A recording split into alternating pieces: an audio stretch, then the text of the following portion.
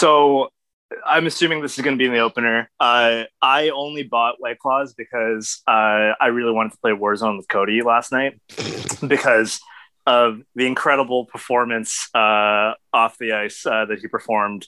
And earlier that day, I also decided to have our friend, our Twitter friend, and now our Zoom friend, Mr. David Booth. So this is the Roxy Fever episode where we do that. We're going to talk about this week. Wait.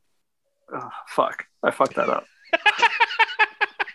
Okay. Welcome to Roxy Fever, everybody. Hell yeah. Speed, agility, power. I'm a big fan of these things. All of the performance I demand from myself on the ice is here. Handles all of my needs in dynamic fashion. I see you now about the fourth time, baby, but you know that I got nothing to say. It's so charming to look on your face when you're rising, finding something I just can't do now. I've been around about your heart, I'm looking for you just to shed some light on my day.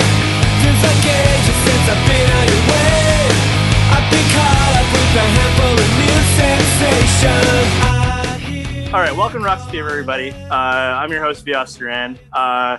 This is a special episode. We know you listen to us for the advanced stats. We know you listen to us for all the information on where the Canucks park their cars. And for whatever is bookmarked in Elliot's Cat Geek history folder or whatever. Anyways, today is a Twitter bullshit episode, but we will start off with some hockey. So as usual, we have our two co-hosts. Jackson. Yeah, hi everybody. I handed the reins over to Vyas for this one because I kind of just took the week off of hockey stuff.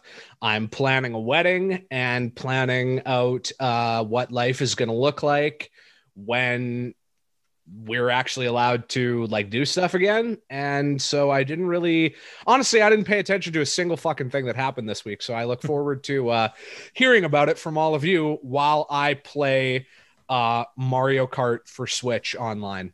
Hell yeah. So yeah, thanks guys. That's awesome.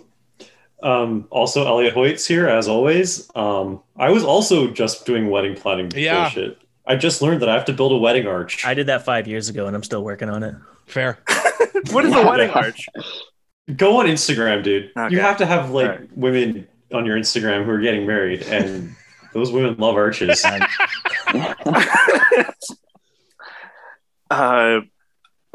many jokes I could make that I will refuse to make right now. Try one. When I Google search women in arches, different things come up. See what I mean? The things I'm not going to put That's out okay. I browse cat friendly on incognito mode.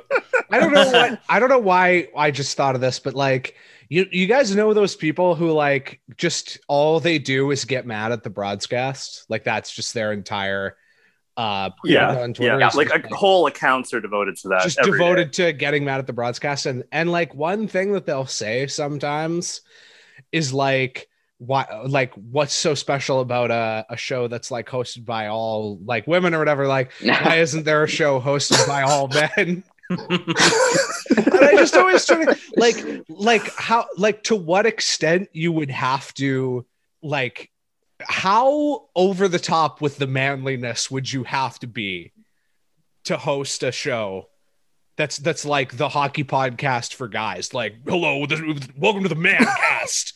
Our dicks are rock hard. I mean, every hockey podcast is already sponsored by Manscaped. Yeah, and Blue Chew. Like this already is about guys with hard dicks. Welcome to the Man Cast. This is your host, Chad Badley, and we're just here to tell you that we are not gay. Bleep the guy's name, but oh my god, I wish was here to do a J-Pat impersonation of one of the ad reads because Mr. Booth, you got to hear one of his J-Pat is so good. I've heard it's good. Yeah, it's freaky. Yeah, it's really freaky. It's terrifying. Yeah. Now, initially we were going to do a very hockey centric episode, but then a lot of fun stuff happened, so we decided to do an emergency episode with the friends Cody Sievertson and Mr. David Booth. How you two boys doing? I don't know about David, but I'm obviously on like a huge high. Big Friday game for me and the boys. Got pucks in deep. Got some memes in deep, and coming out of the weekend, really deep, real deep. Like Inception levels deep. 3 dreams deep. Came out of the weekend with like 900 extra followers who are going to be expecting a lot of meme content from me, and they're going to be so sorely disappointed. Vomit line combination. Yeah. 900 followers just dying for the latest Vinny Arsenault memes. Yeah. Hey guys, I know you're looking for another meme about the chicklets, but how about some deep dive into the Corsi of Mitch Elliott? Yeah. And they'd be like, what? But I don't know, David, what about you, man? Big weekend. I'm on a big high too, man. I'm super excited to be on here when I was asked to talk about our shared love with Jim Benning. So super pumped to do that with everyone. We're all big Benning guys here. So really excited to do that. I can't think of much else going on personally. Just secured some pretty solid rent though. Pretty not great space, not a lot of space available there, but pretty happy with the rent I was able to secure. So obviously, the really fun last few days, you guys actually, it's still going on. You guys are still getting hits from some big names. As we speak. God, I hope more come while we're recording. We will get to the reason we have you on in a few minutes. We will address what's happening on the ice right now, though. The Canucks just ended a winning streak, I believe. I didn't watch the last game. I listened to shoot on the radio, and that's it. Yeah. They lost in. I honestly haven't really been, like I said, like I this was my first week of Canucks hockey in probably like 7 years where I missed more games than I watched. But from what I remember, they lost last night against Montreal in overtime. Is that correct? The shootout. We're recording on Sunday, March 21. Yes. Thank you. Yeah. And so obviously, like I said, like I didn't keep a super close eye on things, but kind of it seemed like right at the point of the season where everybody had kind of more or less come to an agreement that this was it. The Canucks weren't making the playoffs. Season was over.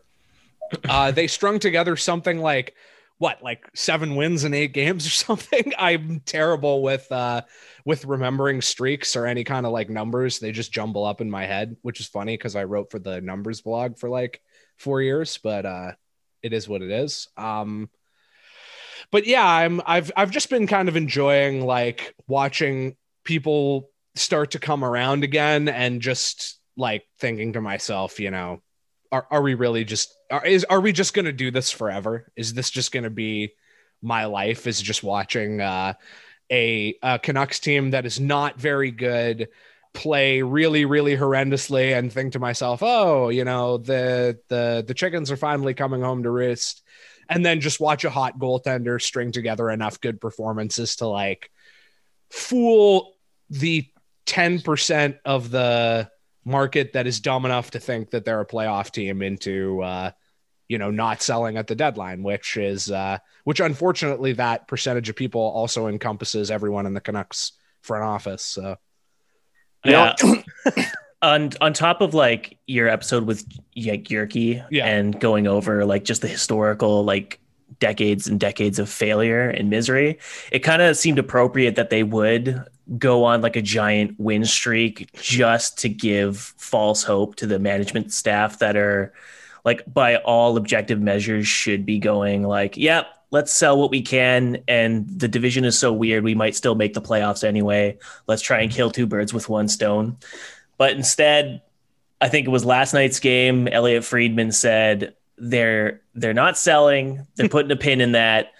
They're back in the playoff hunt, baby, in basically as many words, which, I mean, depending where you are on the fence, like that's kind of good if you're on that side. But for any person that is an avid Roxy Fever listener, any person that graduated the 5th grade, this win streak was horrible. To be an optometrist, you only need a 4th grade degree. It's amazing. I love this province. Oh my it's amazing. I'm not a doctor or like, I I was a terrible student in school, but I just figured that like optometrists, they just take the same eye test that you go to when you get your eyes checked. And if you score high enough, they say, yeah, you can ask other people to do this too.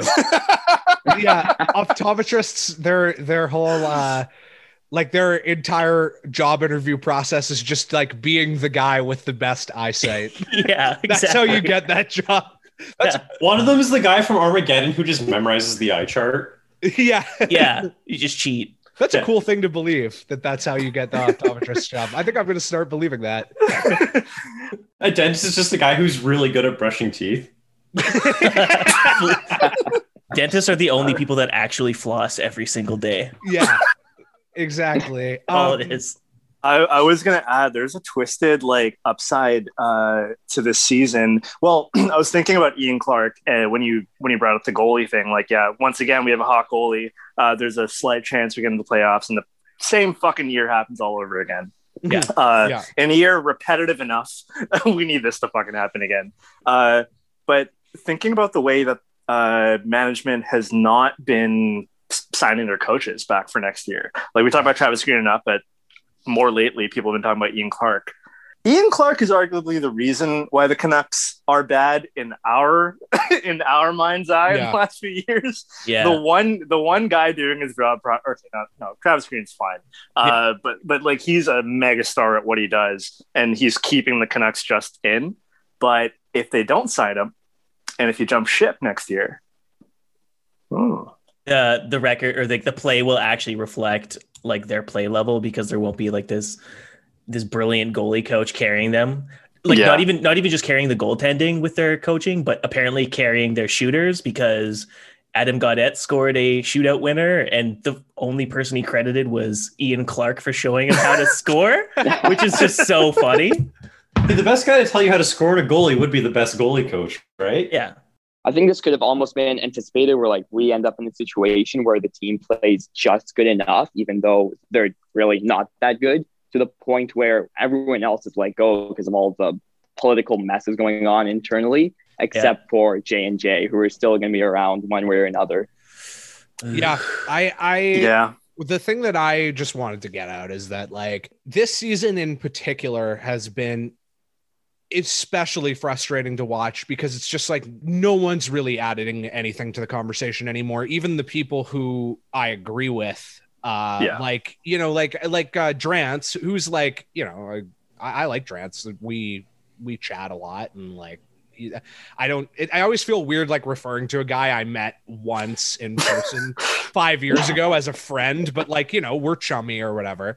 And it's like, you know, I'll see him on Twitter or on the radio or whatever, like making the case that like the Canucks absolutely have to sell, and they can't let this fool them or whatever. And it's like, Tom, you know, they're not going to do that.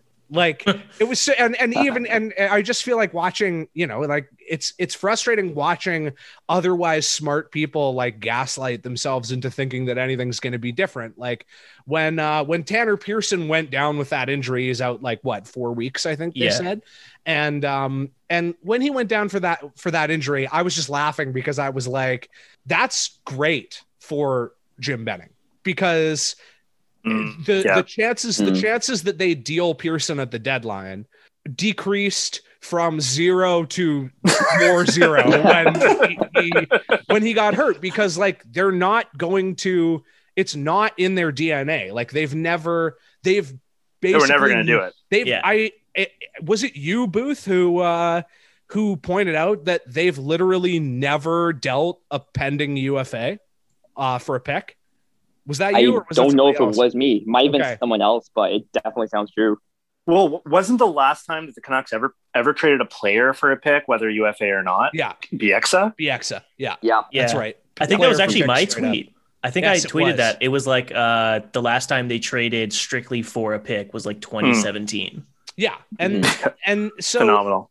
Frankly, like when I see Tanner Pearson go down with an injury, I just think like Benning's like wiping the sweat off his brow, like, oh, thank God, I dodged a bullet on that one.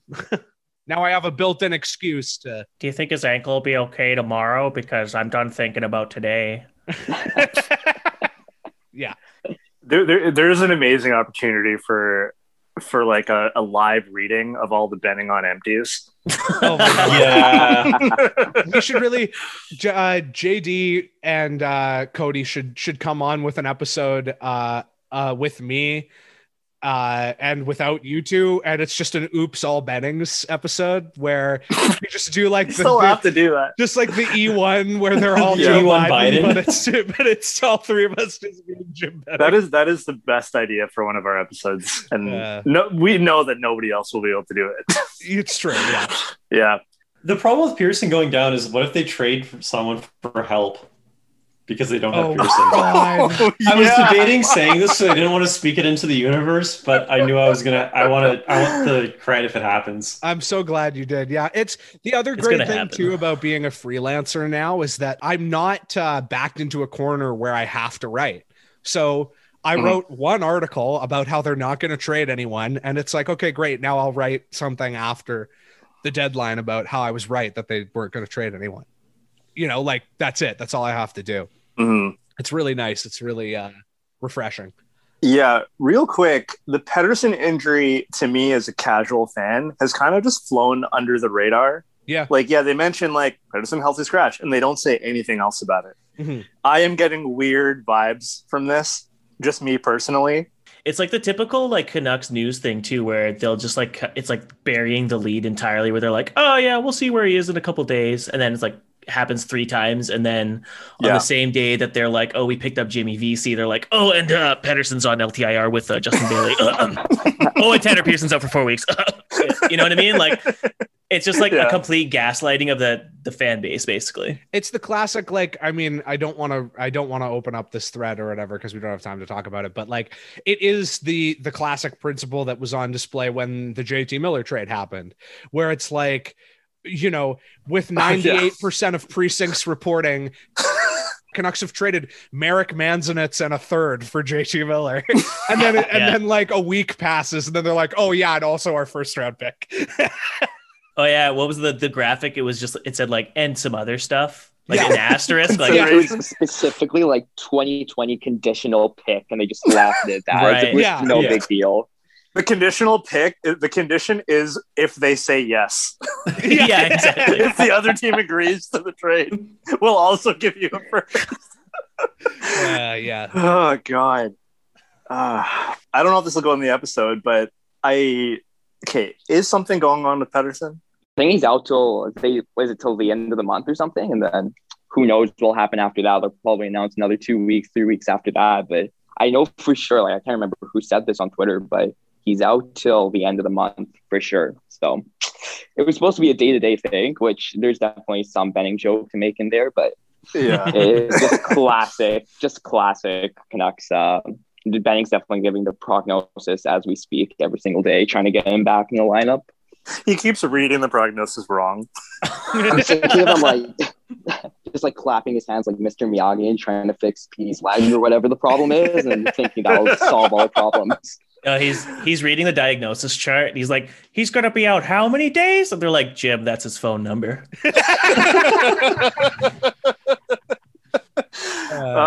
I'm just the one last thing about Pettersson is that I feel like it's been a trend where when one of these things goes under the radar, none of the media really talk about it and like talk about what is the injury? Like, is this going to be something like long-term, not just for this year, but like will this plague his career? Yeah. I sometimes see like, it makes sense to me, but media collusion on this stuff, like all reporters agree not to really go in on the topic. Yeah. And I agree with it in cases like when Markstrom had a tragedy in his family. Yeah. And he was gone for a while.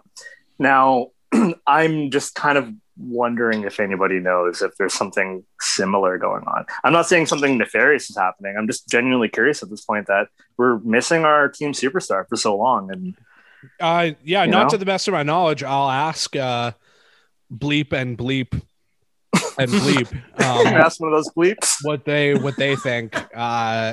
Because I feel like that would be a good question to ask them, because I mean, like the guys I know who are on press row, like generally seem like they would be more on it. So I wonder what's going on there, but I have no opinion on the matter.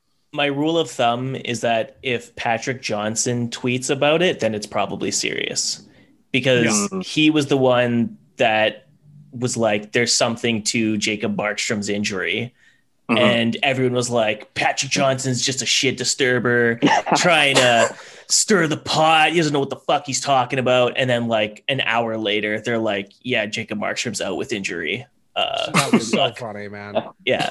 The way that so many people will like, you know, basically look at a journalist dead in the eye and be like, you made this up. You don't know what you're talking about. And it's like, okay, man, sure. Yeah.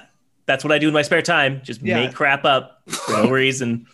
All right, so that's the end of Canucks talk, I think, fellas. Yeah. Unless anybody has anything to say. No, that was all. The one other thing I just wanted to say is that I mentioned this on Twitter, but I haven't mentioned it on the show yet, and I just want to get it out there that I do legitimately think that there's a very, very, very good chance that I don't want to say the Canucks can't make the playoffs, because it is technically possible, and it's probably more possible for a team in their position to do that in this division than in any other division.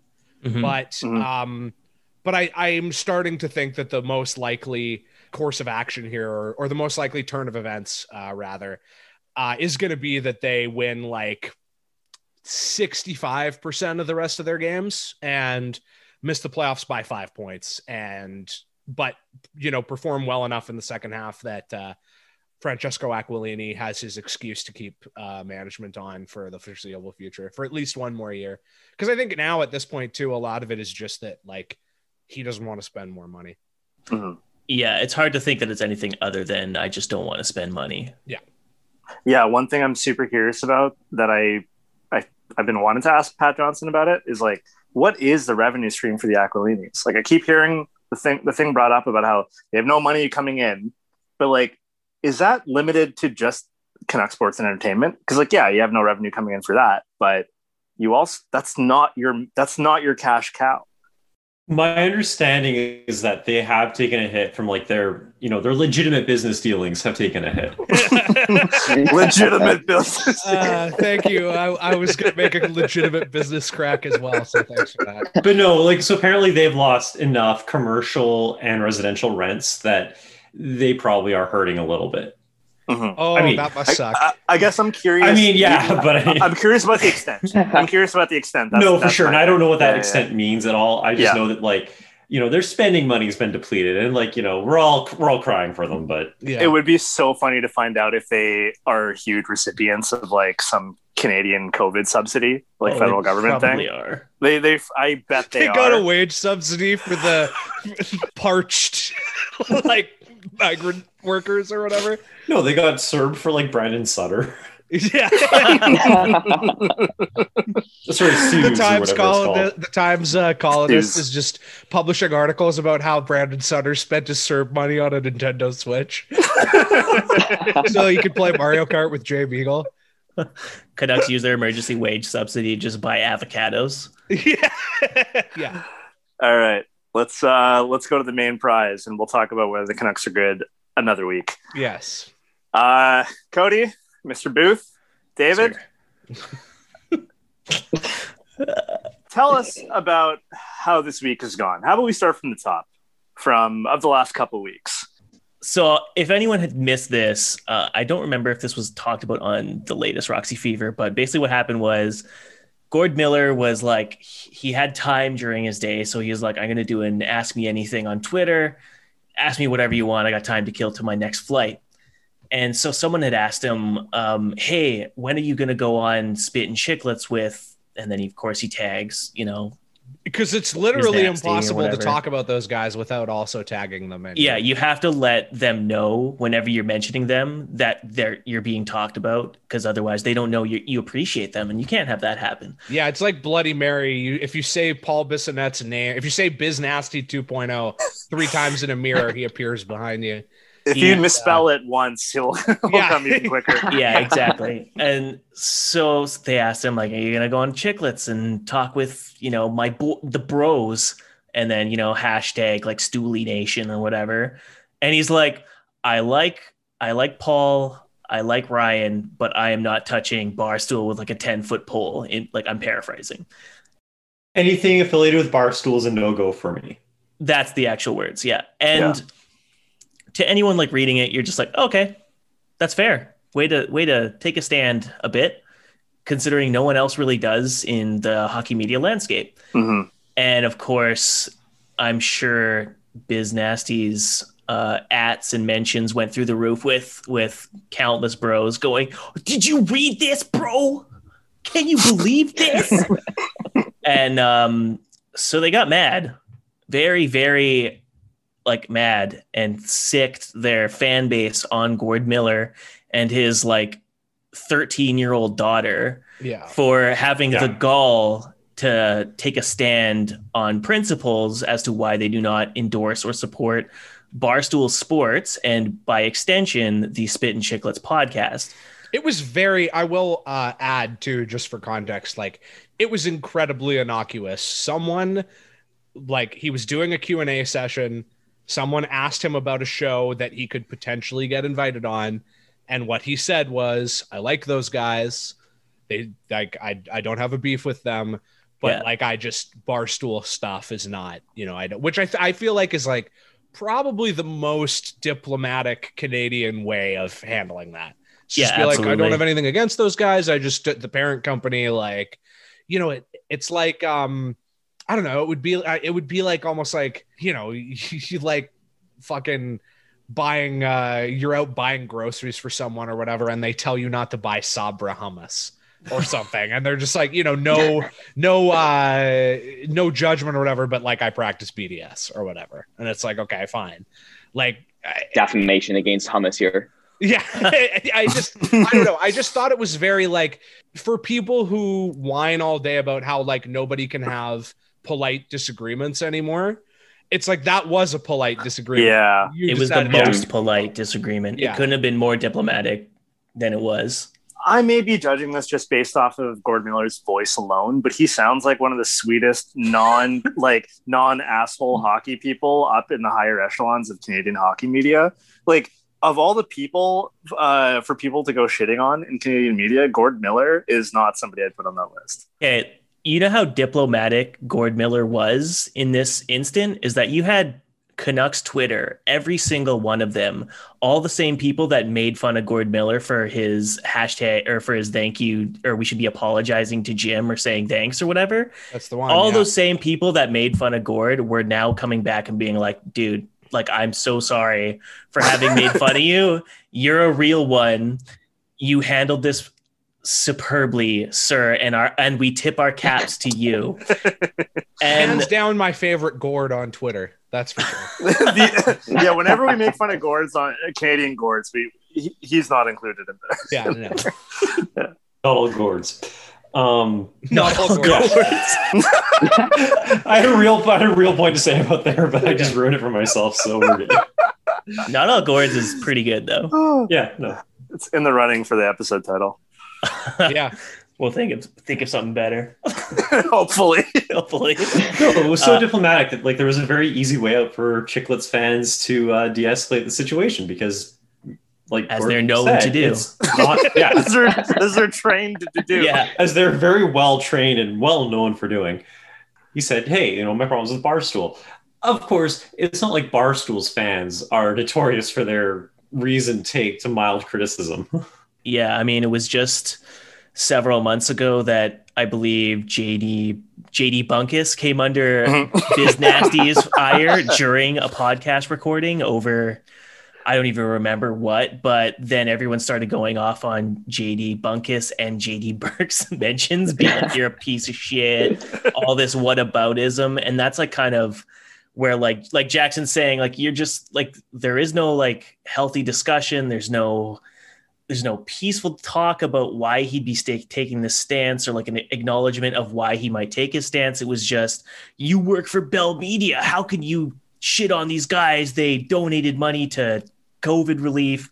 Therefore, nothing bad they did counts or matters because of this one thing they just did recently, which sure, if you want to make that argument, but it was made with a single line, almost like it was like copied and pasted from like some hub that stoolies go to. Like, hey, Gord Miller went after us. Use this copy and paste and let them know that we donated, $300,000 to COVID relief. Okay, boys, don't make us get Vin Dog on them. And every single reply was the exact same. Kept Dunkin' Donuts afloat. Yeah. During quarantine. My aunt's pizza parlor in South Philly was saved because of Barstool and David Portnoy. It wasn't like a fair argument. It was all just like whataboutism and like nothing reasonable happening. And then that led to a few days later on Friday's game against the Habs when they sourced my clip, because I clip the games. I clip all random crap. I clip goals, all that shit. And David Booth, the gentleman himself, sent me a DM saying coordinated with you. Coordinated with me. A coordinated deliberately coordinated. Yes, we talk about who we can get every single Sam day. Chang was there. Georgia was there. We were on the grassy knoll going over our DMs together. And at first I didn't know why he was sending me the video, because I was like, oh, I don't follow Spittin' Chicklets, so I guess they stole my video. That's weird. And then I realized they had my name on the bottom, and you can change that so it reads whatever you want. So it's kind of like the light bulb went off, and I was like, okay, here we go. Real quick, what was the name you had on there before? It was something weird. My original name was, because like, so speaking of trolling and Francesco Aquilini, for the last, I don't know, like this goes back years and years and years. It's kind of like a shtick, but like I'd have friends over back at the times when you could have friends over, and we'd get like really tanked, and then we'd open up twitch.tv and look up Microsoft Flight Simulator streamers who had like, 10 or 15, like not a lot, but like some. And what I would do is I would go in their chat and I'd sound really dramatic and be like, guys, I got a problem. I got like 45 people at my house right now. I promised them chicken parmesan and I haven't even started cooking anything. I need a recipe ASAP. And so naturally, I thought, I'm going to start doing that to Francesco Aquilini, because he always tweets at like the weirdest times and they never make sense given like earlier things that he states about his team. It's an alien writes them. Kang and Kodos writes those. Exactly. It's like a group think tank comes together to write a tweet without any context of like his previous tweets or anything. Like they never make sense. So my name at the time was Chicken Parmesan Sievertson or something, or Sievert Parmesan or whatever. Yeah, Parma Sievertson. Thank you. Yes, it was. I needed that story to be told. When I was young, I dreamed of being a blueberry. I don't know. Keep that one in because I didn't get it. Come on, Kang and Kodos. When I was young, I dreamed of being a baseball. That's what it was. Yeah. It's all right. Well, after Booth sent me this tweet, I started twirling towards freedom and changed my name from Chicken Parmesan to Gord Miller Was Right. And I kind of assumed they'd have caught it instantly, but they didn't. So I started poking around and getting people's inputs. What should I say? And by the way, that means whenever somebody looks at the tweet, they see right underneath the video is from that account. So it's like right there. Everybody sees it. It's very clear. You can't miss it. You can't miss it. It would say from Gord Miller Was Right on the main Spittin' Chicklets page. Can I just say about that? Because this is the reason why I sent to the Cody in the first place. If whoever's in charge of the Spittin' Chicklets social media accounts wasn't so lazy to like take people's videos all the time, this wouldn't have ever happened. And it's one of my pet peeves for whatever reason, because it takes you 20 seconds to screen record it on your phone, trim the video, and then just post it as your own. And then no one would even know about it. But instead, you're just taking videos from all these guys, and this is what's going to happen, obviously. And so I remember I saw the chicken parmesan thing, and I was like, well, that can't be right. It doesn't say chicken parmesan. And so I refreshed the page. I'm like, no, it says from Gord Miller's Right. Oh, okay, that makes wait, hold on. And then obviously Cody just took it from there, killed it. I got some good ones in there. I sent it to Sam Chang because I was like, obviously she takes a huge brunt of like the Stoolie Nation attack. Absolutely, just for the virtue of like existing with her, the gall of her to have a podcast with four women on it. Like, it's just how dare you, frankly. So I was like, yeah, what do you want me to say? I'll put anything. They're going to delete it eventually. Like, the clock is ticking. So I got one from her, and I really thought like, okay, it's been like 5 minutes. It's going to be gone. But that didn't happen. And I got like a good 45 to 55 minutes of just like fucking around and trolling this stupid frat bro site for such a long period of time. And I think it's what people needed. They like it's true. So often. Can I get the full list? Does anyone have the full list of what I do. names were? I do. I have it queued up. So like, fortunately, I was smart enough to be like, okay, I got to save these, because if no one catches it, then I'm just going to look like a complete idiot changing my name over and over again. Yeah. So I started out with stop being mean to Gord Miller. The next one was Soul Cycle Forever, which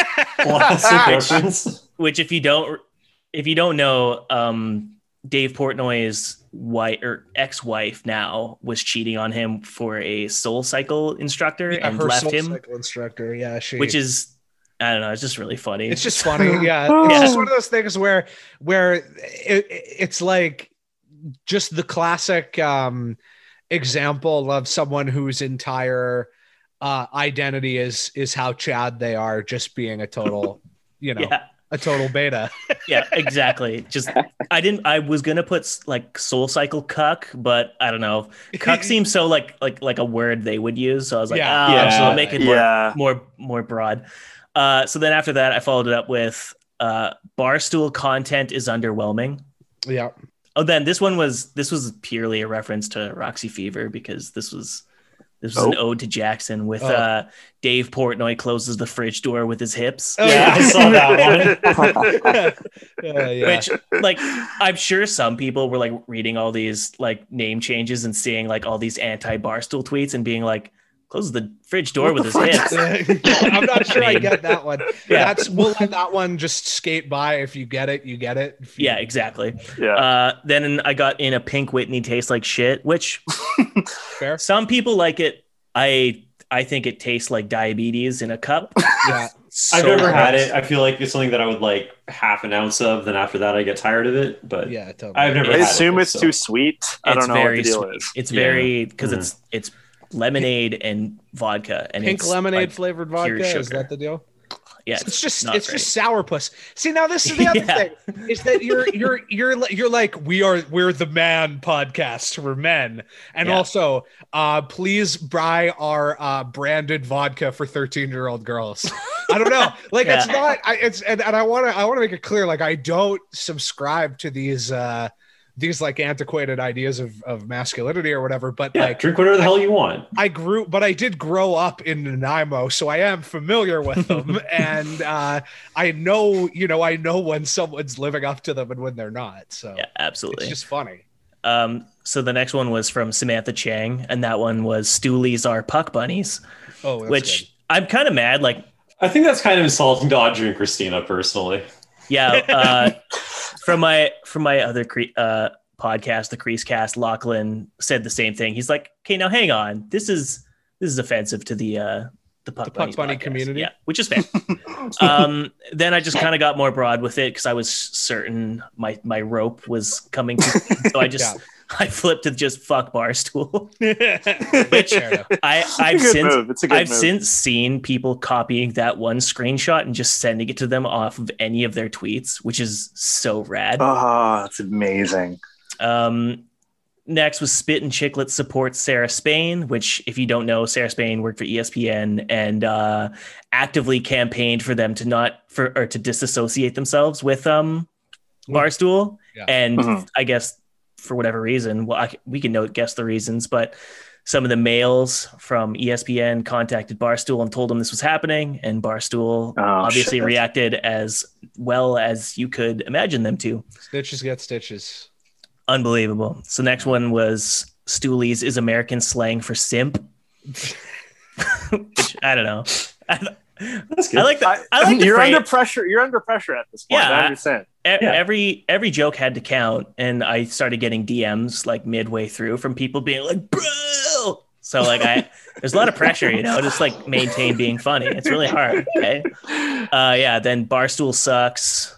LOL cry more, which is like the Stoolies catchphrase when they think you've got a W over someone. Yeah. Oh, really? Yeah. This one was my favorite, and I don't know. We don't have to go over all the rest of them, but I was really proud of this one because I've used this in online gaming against people. Is that you should repeat the third grade. So I said, if you call Portnoy Prez, you should repeat third grade. That one was my favorite. Yeah.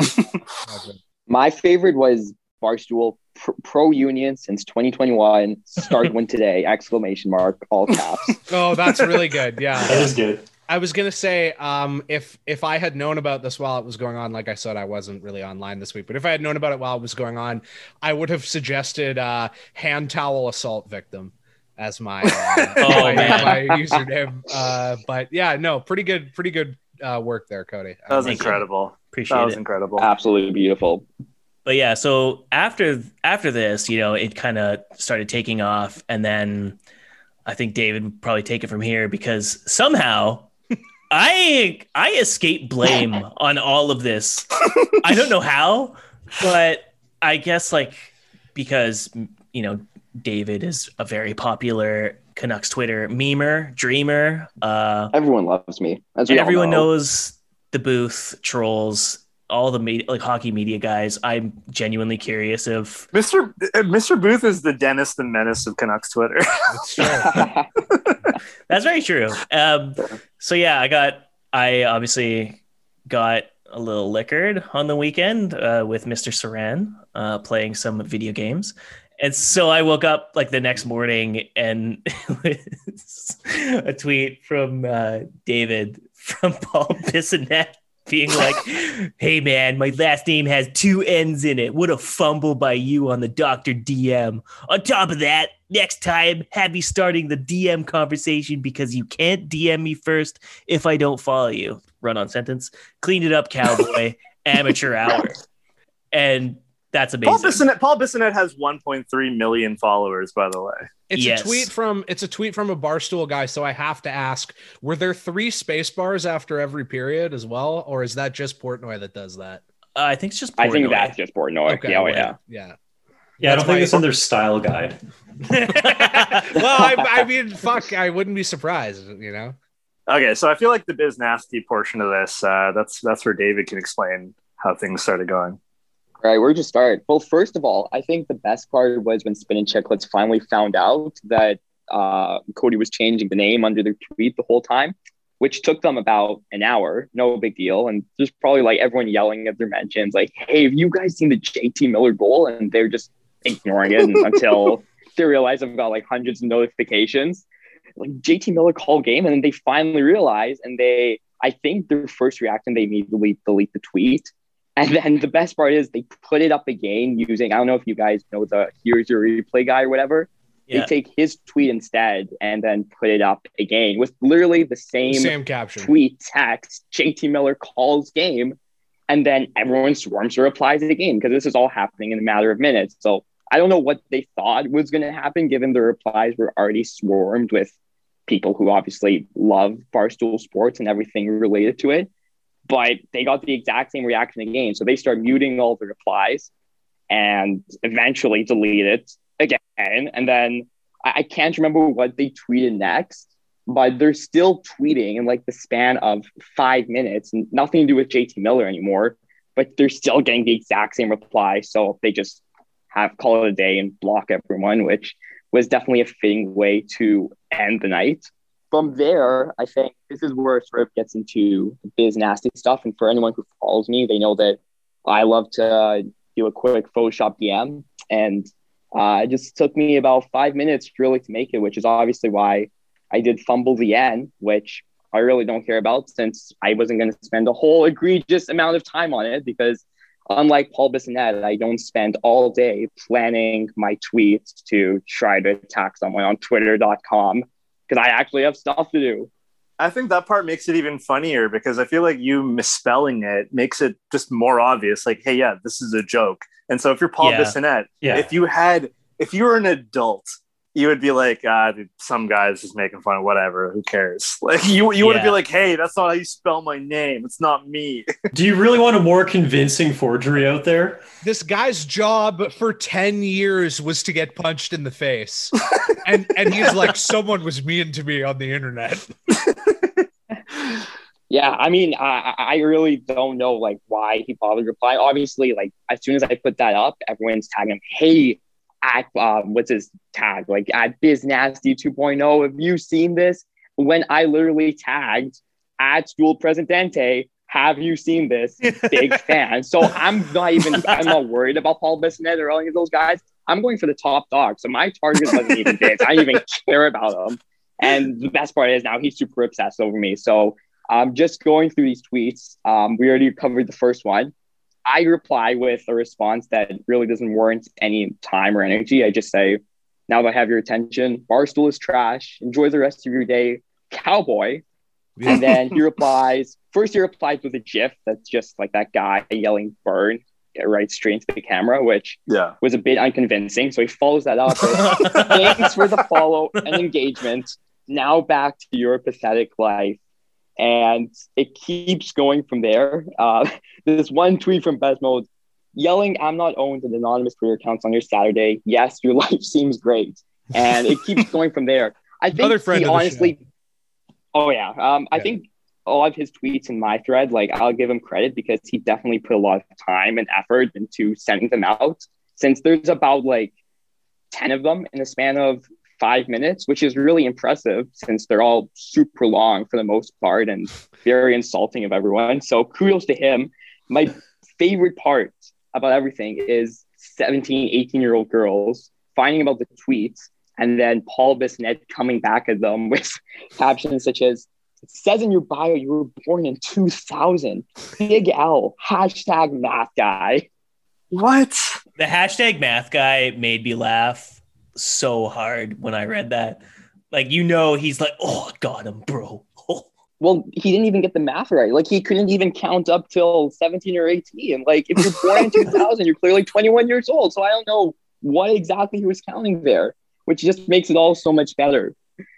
He just thinks it's 2017 still. Yeah. And I mean, in fairness, like, who among us? Yeah, I mean, I think the best part, like, I wasn't on Twitter all that much yesterday. It just, I kind of caught up on all the coverage, and like everything that I missed right before the Canucks game. And this is where it gets like even worse because Cody's mentions are all like, Cody, you're a legend, our king, our savior. And I'm just going to go through the last like 10 message requests that I have. I'm not going to open them. I'm just going to read the first thing I say. Yeah. You're an effing bitch. Why are you acting like a tuna? Dude, chill out. Be better.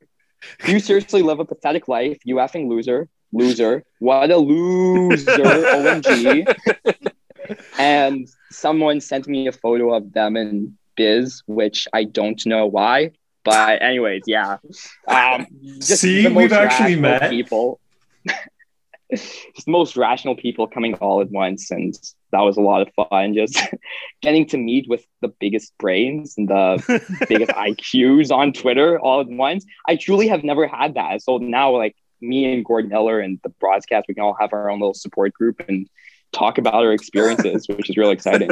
I also want to add too that apparently the reason why Gord doesn't like Gord's relationship with Barstool or whatever, not liking them, not wanting to be associated with them or whatever. Apparently that's all like his daughter hipped him to that, which is just so sweet. Like, just the idea that like his daughter was like, oh, like Barstool is really misogynistic or whatever. And then Gord just being like, oh, well, I better listen to my daughter, you know? Like, yeah. She'd know better than me. So what a sweet man. I love that. Another sweet man, Daniel Wagner.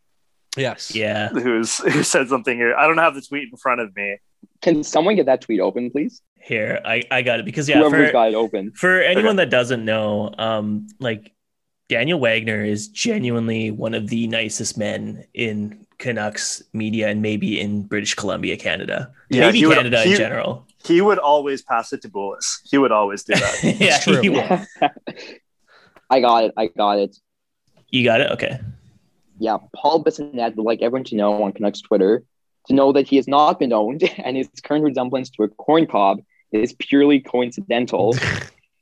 Someone replies with, he also knows if you are a teenager or not, which is good. And then Wagner delivers the final bomb. I guess he has a lot of practice making absolutely certain of someone's age for some reason. Oh, what? God. I'm just going to say this retroactively. I just want... Can you insert the applause noise there? Yeah, I'll do it. That's the slow clap thing. Just amazing. Wow, I didn't. Oh, man. I missed that. I'm hearing about. I'm Oh. hearing about most of this for the first time, to be honest. Like that's wonderful. I knew about the video, but everything else was pretty much news to me. I would also just like to thank the two of you for making me now only the like person who's been the second most embarrassed by JT Miller.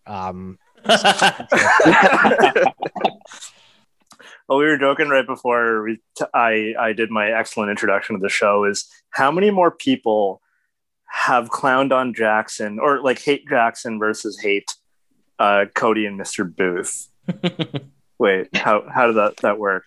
No, it was, it was who's taking more flack. Right.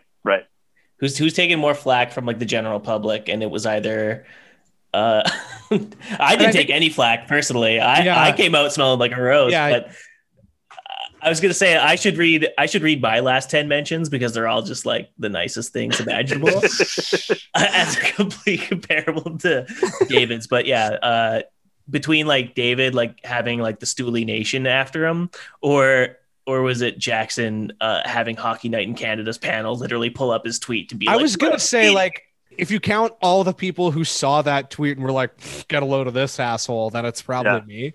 Yeah. But I think in terms of like national broadcast, actual negative interactions with people, it's probably Booth, because as we know, if Booth gets you in his line of sight, he's going to hit you every time.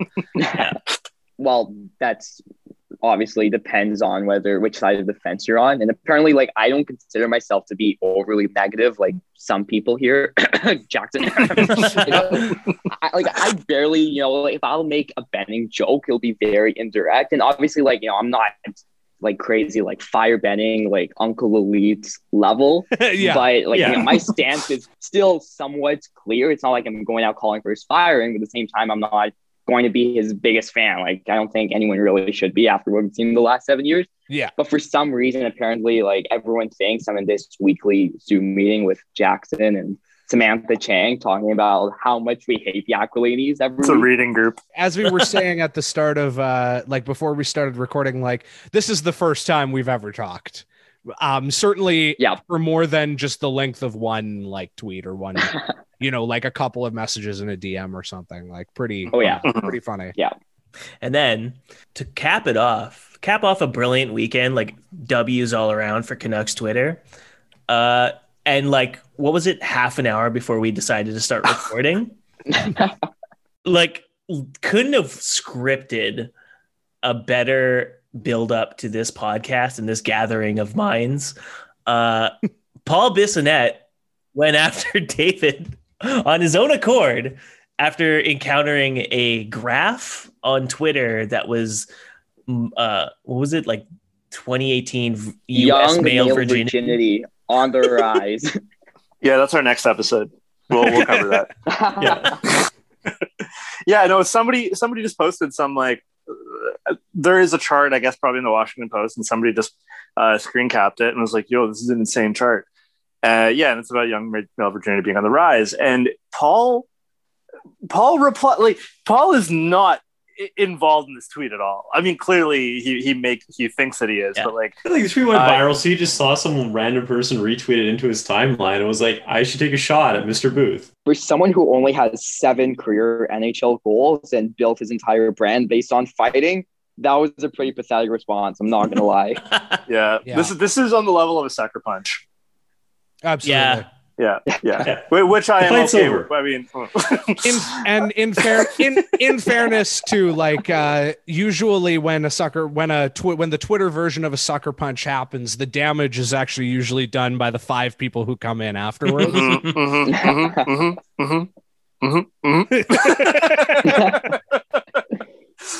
So Paul says, that's because they pulled Mr. Booth and his followers need a bigger sample size. Just out of fucking nowhere. Half an hour before this.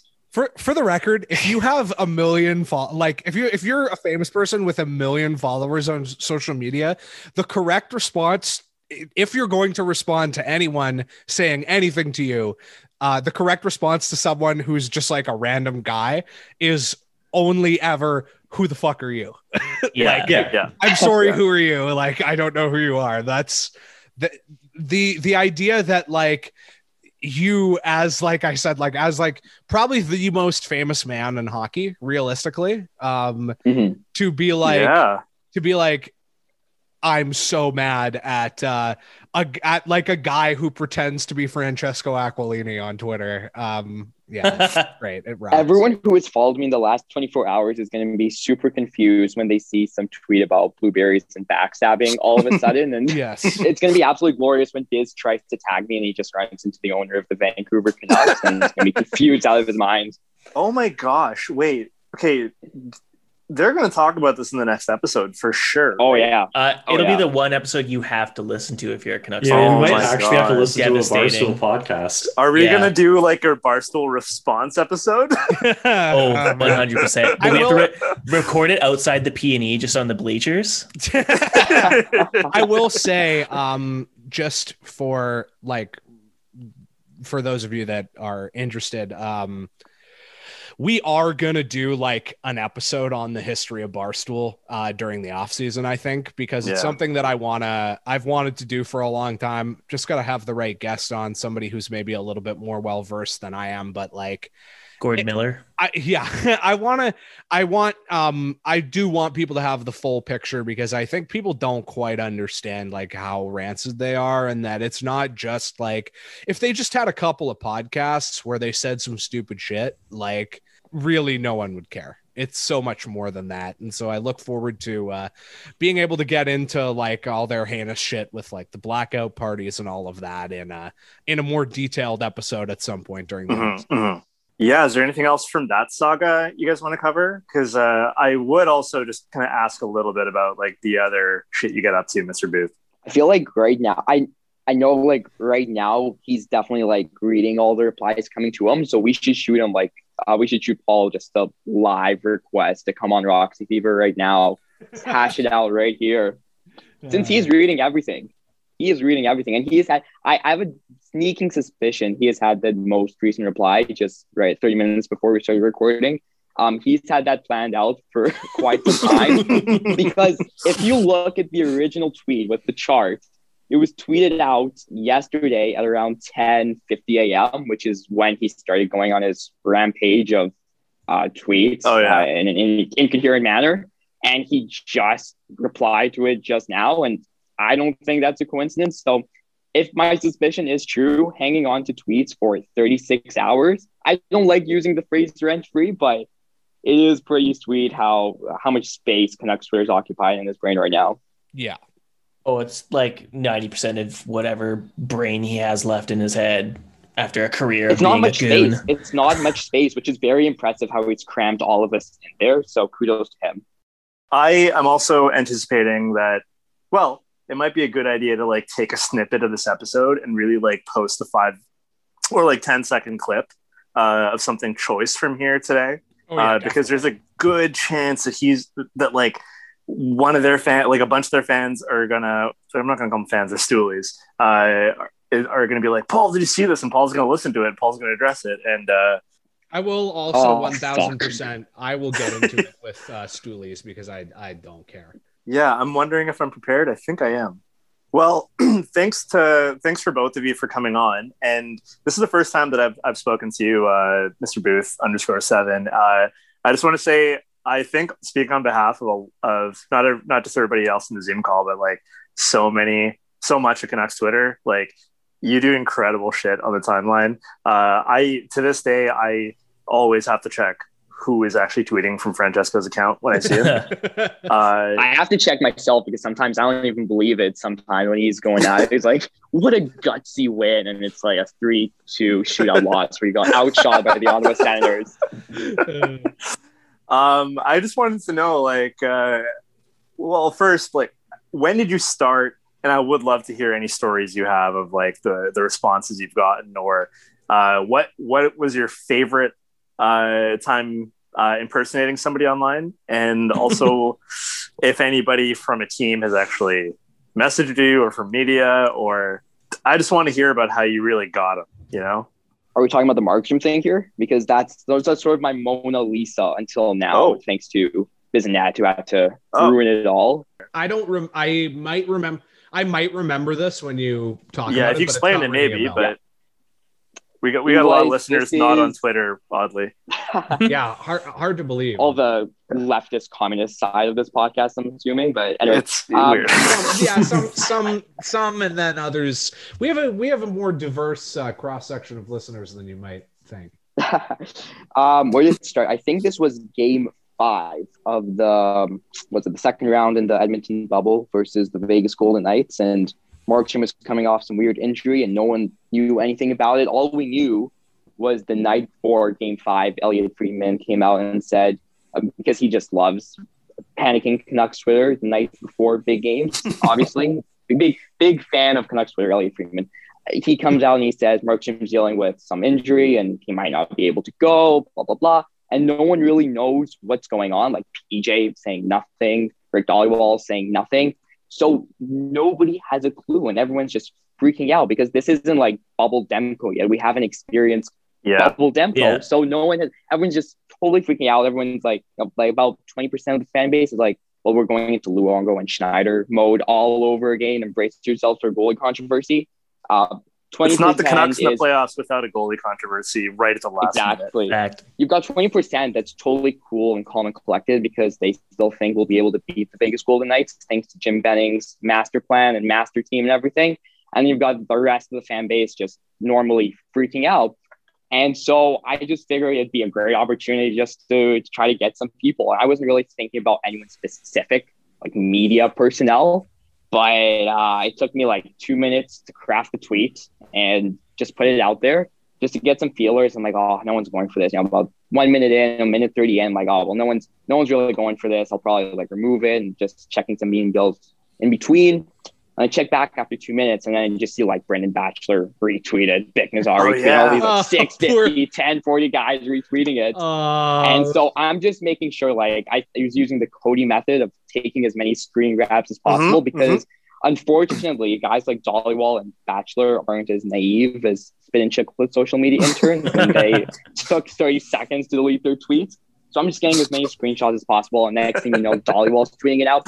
And the best part, as soon as Dhaliwal tweets it out, since everyone has their notifications on for Dhaliwal, so everyone just gets an alert that Thatcher Demko is starting in game 5. And so I think it was David Quadrelli who published an entire article on the premise of my tweet. And I was impersonating, I should say, I changed like my account like name and logo to like Canucks PR. And I figured that's what like would be most effective because there are PR teams who might not have the little verified blue check marks. I'm like, maybe this will work. Oh, smart. And that's clutch.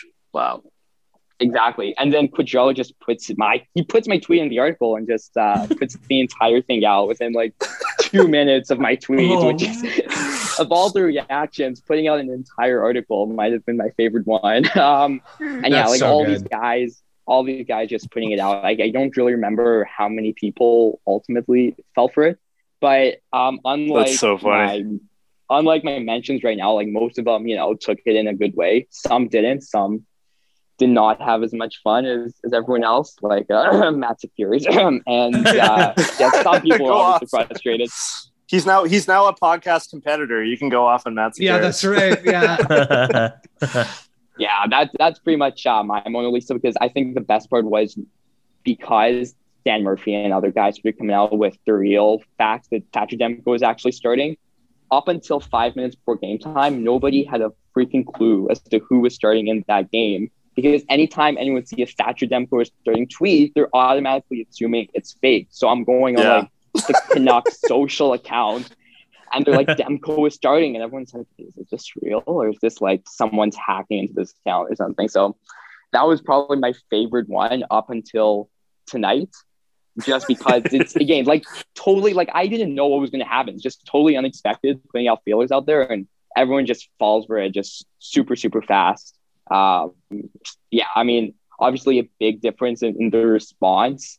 I was gonna say everybody like that series, like anytime near the end of even halfway through any playoff series the Canucks are in, everybody is anxious as fuck. Oh yeah, yeah. Like it's palpable. Like even the series before, like everybody thought Ryan O'Reilly was gonna like rob their house and steal their wife or something. Like you know, like so the whole like being really scared that the one reason you're in the playoffs is not going to be playing really freaked so many people out, and it was so funny. Like really taking advantage of the atmosphere of Canucks Twitter. So funny to watch. Yeah, that's the art of trolling, really.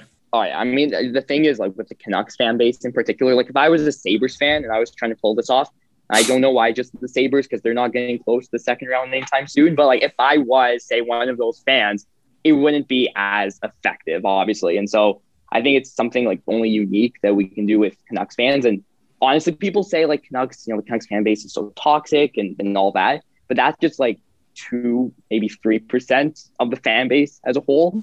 And you've got everyone else who's just straight up having a good time, honestly. Like I would say the only fan base in Canada that tops the Canucks is the Senators fan base, just because first of all, they had the balls to pull off the whole Melnyk billboard thing, which we cannot do with our owner for some reason. 100%. And they've just accepted the fact that their team is going to be in the basement for a very long time. So sort of like accepting that reality is just makes them super fun. But yeah, I mean, it's obviously a lot of fun anytime you can play around with Canucks Twitter. It's a very fun fan base when not everyone's, going at each other's throats over a signing that Mike Gillis made in 2009 and had some no movement clause attached to it that had no impact on the overall success of the Canucks. But for some reason, we're talking about it in 2021 because why not? It's butterfly effect kind of shit, Well, that signing led to Markstrom walking. That's just how it went. That's how it couldn't keep any of his guys if there weren't any no movement clause. It's as simple as that. Like I kind of felt like up my own ass a bit, like after like a couple 24-hour period of people being like, you're a king, take your crown. It's like, okay, like I troll this team and the fan base like as much as possible, and for once I got to troll like the people that really deserve to be trolled as much as possible.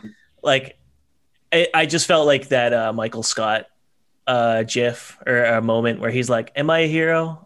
I don't know. I really can't say, but yes. I don't want to be like, I've done anything, because like at the end of the day, I think Samantha talked about this a bit with the fact that Gord Miller saying something about Barstool was like a big deal.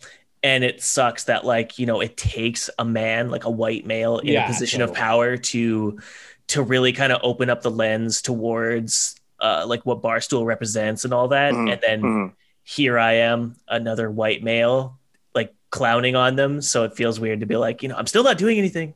Still no one else has really jumped on to actually like start the conversation about why people in positions of power shouldn't be supporting the Barstool Sports Network or Dave Portnoy or whatever, and really like just kind of making an affirmative statement. Like I won't name who it was that did reply to my thread of like, hey, look at me trolling these clowns. Haha. I got someone who does have like the check mark who replied and was like, this is great. Like way to go after them. And they instantly deleted it, presumably because they are in a position where their fan base is like, okay, well, who are you to say this against this? Right. So there's like this fear, like the person was a woman. And the fact there is that kind of fear that like as a woman you can't step up and say like, hey, this is funny that you've clowned on like this joke of a corporate entity. And it still is on people like David and myself to just like meme them to oblivion so that people will stop taking them as seriously as. Yeah, which is ultimately like, I think a big part of what the attitude should be is just that, like, you know, these people are not above criticism and that they deserve to be clowned on as much as possible. I'll also add to that too, like, exactly the thing that you said too about how, like, you know, and I don't want to I'm never going to put anybody on blast for like not risking their job, because I get it. Anybody who's listened to the show long enough or like followed me long enough knows that, like, I was put in a position not that long ago when Rams got asked to leave the Nation Network over something she tweeted, where like I couldn't just fuck off and be like, fuck this, even though I wanted to be. But I will say, like, just maybe to cap this all off, I think both of you, and like particularly Booth, are proof that, like, if you want to make content about sports, like, you can just do it. You know, it doesn't have to be your job. And if you want to be the owner of the Vancouver Canucks, you can be the owner. Yeah, that's right. Yeah. If you wanna pretend that you're like getting DMs from Tony D'Angelo and Paul Bissonnette, you can just do that. You're allowed. Yeah. There's nothing saying you can't do that. But yeah, no, I just wanted to say that, like, you know, personally, I never thought this was going to be a job anyways. And I really only went along with it with the possibility of it being a job because, like, it was so easy. I feel like that's like a dick thing to say, but it was just like, it was a fun way to like make money. And so I was like, oh, cool. I'll try to make money doing it then. But honestly, like, my life is a lot happier now that I can just say whatever I want and do whatever I want and not have to worry about that stuff. And that being a pure poster is the purest vocation that one can have. So yeah, thanks to both of you guys for fighting the good fight. Yeah, I was going to add, Cody, that was a really good statement about Gord and all that. And I was going to add on to that. I sometimes will be tempted to be like, oh yeah, it makes sense that Gord understands and said what he said because he has a 13-year-old daughter who clearly respects and listens to her concerns about. It shouldn't, but the thing is, like, it should not take you having a daughter to be able to recognize that. Like, this is just me restating a general point. It shouldn't take you being like, oh yeah, I have a sister, or like, I saw this thing through my mom's eyes. Like, no, you should be able to see it because you're a human being. I didn't have much more to add on top of that, but no, that was really awesome. It wasn't just like, oh, funny thing happened this week, let's have you guys on. It's like, this is part of what the show is about. Absolutely. Yeah. It's through the lens of Canucks fan culture to critique power systems that we notice. And Barstool is one of these places that very few people are willing to talk about. I mean, like, if you want to talk about cancel culture, that woman reporter with the blue check mark who ended up deleting her own post because anticipating the horrible replies, horrible DMs, at the very least that she was going to get. Like, that's cancel culture. Like, none of these stoolies understand that. That's somebody who actually has faced and is anticipating serious consequences to their life, not just whether Twitter is a place you can go without getting clowned on once in a while. Like, nothing's going to happen to Paul Bissonnette. No, of course not. Yeah, that's like Jamie Benn the other week, liking all the Candace Owen posts or whatever, and then being like, oh, cancel culture or whatever, and it's like, look, man, what is actually happening to you other than just like someone was mean to you on the internet? Like, you make millions of dollars. It's something that literally all five of us have had to deal with at some point in our lives for literally no money. Yeah, exactly. The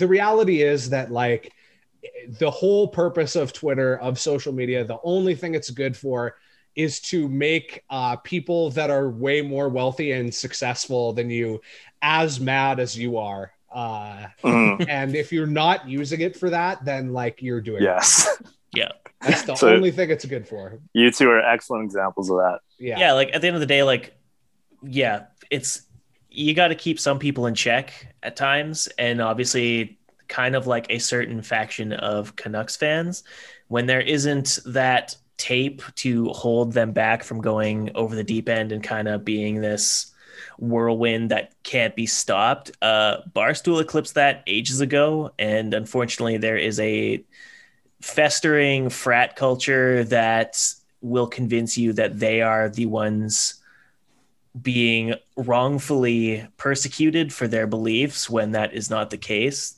No one has kept them in check. No one in the actual media landscape has kept them in check, and every ounce of effort that's gone into keeping them in check since has pretty much been fruitless.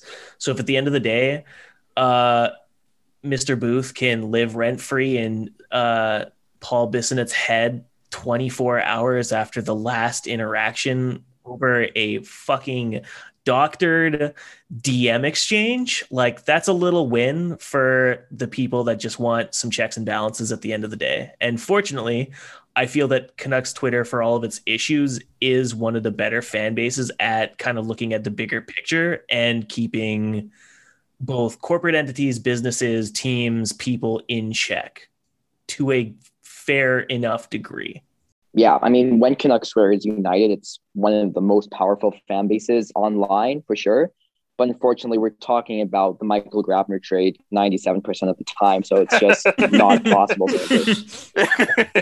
Well, as long as we're on the subject of uniting Canucks Twitter, one thing I would love to unite Canucks Twitter around is subscribing to our Patreon at patreon.com/RoxyFever, where you can get one Heritage Minute every month. By the time this episode goes out, hopefully our Heritage Minute for the month of March about Canucks fan favorite, by which I mean favorite of only me, Tom Sestito. All right.